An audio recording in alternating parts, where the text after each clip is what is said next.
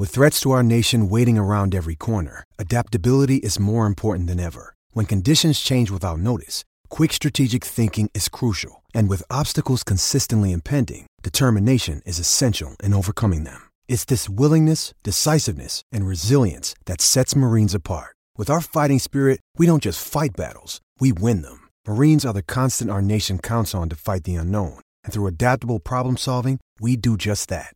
Learn more at marines.com. All right, we're back. David in Jersey. What's up, David? Mike, it's such a pleasure to talk to you, man. I have been listening to you, even though I don't call too often, longer than anybody. Literally in 1989, I remember the Will Clark, Don Mattingly arguments with you and the Mad Dog. I have a great memory in 1990, I believe summer of 90, of you guys actually interviewing George Steinbrenner and being totally ruthless with him, and it was very enjoyable. So you have been fantastic, and it was a real pleasure to listen to you all these years.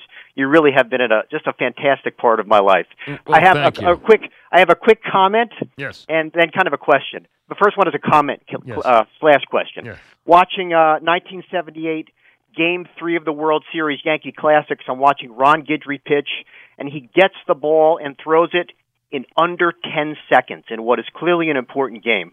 Whatever you do next, I'm hoping you can make some kind of stink about, hey, guys, let's get that pitch clock going to help speed up the game and make it as great as it can be again. I think he's headed there. I talking to Rob, I think he's definitely headed there. I think he wants it. I think he really feels, having spoken to him and off the air about it too, that he feels the one thing that he actually let down was the games were 7 minutes longer last year than they were the year before. So he felt that the one thing he missed on, and the two ways to do that are the pitcher shot clock, the pitcher pitch clock, and the which will be the equivalent of a shot clock, and the limiting the catches appearances or trips to the mound. I mean, that has to be limited. You got guys like Sanchez who are going to the mound, 8 times an inning.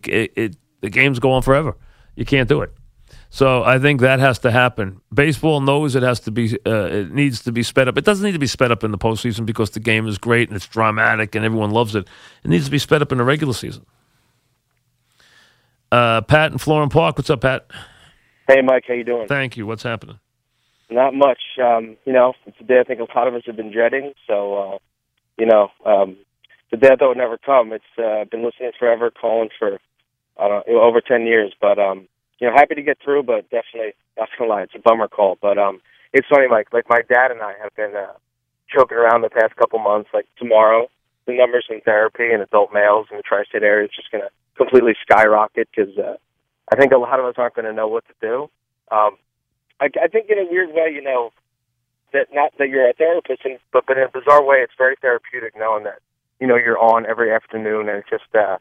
Talking about sports, and that's what we want to talk about. It's great. And I think, the best compliment I could even think of is that I'm sure, nationally, other shows, people talk about, the sports talk radio, they talk about what they had talked about. But I don't think it's like with us. I think it's very different. It's very unique. I think the best compliment is we're talking about you with my friends or my dad or whoever as much as we're talking about the game. And I think it's really kind of a cult thing. It's very unique, and I don't see it ever being replaced or duplicated after this. So really just thanks. Thank you. Merry Christmas, and I hope I talk to you soon. Thank you very much. And I do feel like I've been given a special gift with the fans. I do. For some reason, there is this feeling that, there's so much attention paid to what I say that it just creates this thing that's always, almost going in a circular fashion where it's always continuing and it never ends. It's like a dialogue that just continues. And now the way the social media works, it does keep just spinning, and it just seems like it's nonstop. And it has felt that way for the last couple of years, but it seems to keep intensifying. Matt in East Hampton, what's up, Matt? Hey, Mike, how you doing? Good. What's Third happening? time, long time. Thank you. So my two young boys, they can sing your intro song word for word. Ian and Nathan, they listen to you so much. Okay. To me, this last Yankee playoff run is what you've been all about. I couldn't wait to tune in each day and hear your take, and me and my boys would tune in, and I just wanted to say it's felt been like an the honor. old and thank you, Matt. But this year, you're right. This year felt to me like '96 felt because it had a newness to it, and the team felt that way too. The team had almost and with the Yankees, it's hard to say this, but almost not only just an underdog quality to it, but almost a vulnerability and a naivete that usually you don't think of with New York teams or think of with Yankee teams. And this team almost was that way a little bit, which made the team extremely attractive and very, very popular. You heard this year from people in baseball everywhere. Usually I don't like Yankee teams, but this team is the exception. This team's impossible to hate. You had a team this year that was impossible to hate. That will change all now with Stanton because the Yankees now went back to their excessive ways that annoy people. No problem with it. It thrills their base. It's going to put money in the coffers, which is going to make them be more aggressive. They get under the luxury threshold for 1 year and reset the thermostat. That will make them even more aggressive. So you are back into a new stage when the Yankees will be like the Yankees again. Max in Long Branch, what's up, Max? Yeah, what's going on, Mike? For the last time, of course. I've been calling over the years about the Mets. Most people know, whatever. And I just want to tell you, to get on and listen to you at 1 o'clock after a Met game, that was the obvious. That was something, it almost just became, we ran to the radio. But what said a lot to me, and I say thank you almost, someone mentioned it's an addiction. I happen to love music. I have days where I say, not doing sports radio. I accidentally at 4:15 put the radio on. 3 hours later, I'm still listening to Mike. That says something. And I'm ready. I'm going to listen to my music. But you just got us in that trance, and you got us into that sports head. Something special and something I really enjoyed over the years. Well, thank you. You know what? Yeah. Thank you very much. Appreciate it. Mike in Connecticut. What's up, Mike? Hey, Mike. Just a kid that grew up in Vermont, and my mother grew up in Staten Island. And me and my dad used to plot on our trips to Staten Island to hit Connecticut at 1 o'clock in the afternoon so we could listen to you and Dog. So I just want to say thank you.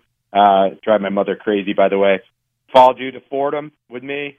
You brought me through 2003 as a Red Sox fan, and that was my senior year at Fordham. Rough time, but was with you that whole time. And then later on, I actually worked at a sports network with 4 letters, and I was a radio producer there, and often I would get in trouble for having you on the TV at our workstation, and I wasn't the only one. So just knowing that we're even watching you when we're at some competitors. So just want to say thanks. Well, thank you. You've been, I've heard that before, too, through the years. So, I mean, that's not the first time I've heard that, so I appreciate it. Thank you. Brothers Supply is New York's #1 source for ice, air, P-Tax, water source, heat pumps, and fan coils.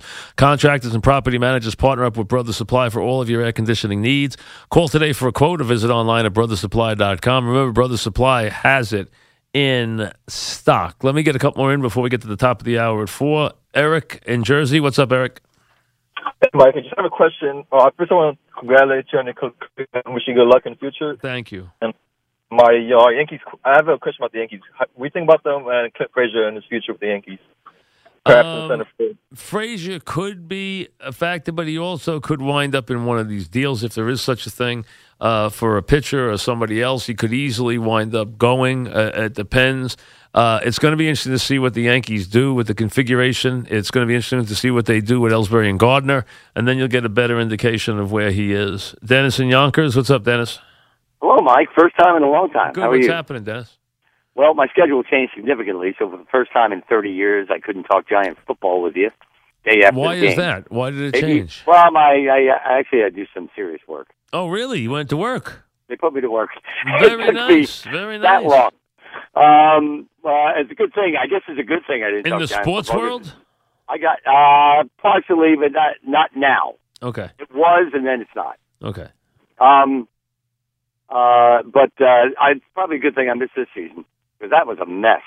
And I don't want to rehash it, but you're the one guy who can attest that I was down on McAdoo's offense as it pertained to Eli about 3 training camp days in to when he was an OC, and I never let up on it, and it just became impossible to deal with. But now going forward, and I'm in the minority, but I'm sorry they got rid of Jerry Reese. You're going to have to find another guy who can build 2 championship teams or help build 2 championship teams, even though he didn't pick the quarterback. But that new GM's going to have to clean out that locker room because it is a mess.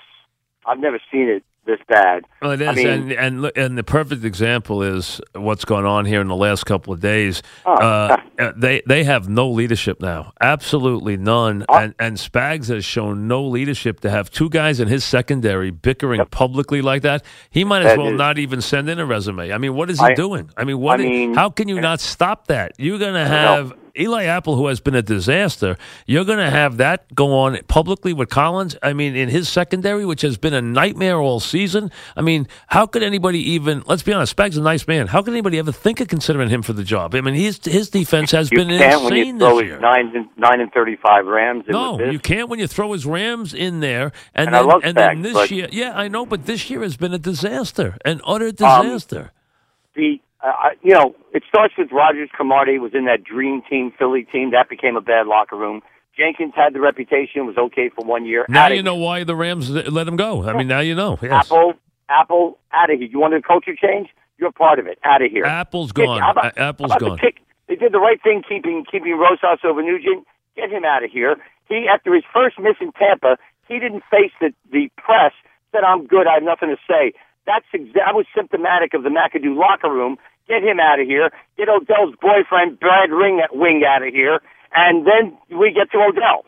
I don't know what you're going to do with him, but you got to keep. You're going to have to make some serious decisions. You have to keep him. It is not that far-fetched to get a haul for him.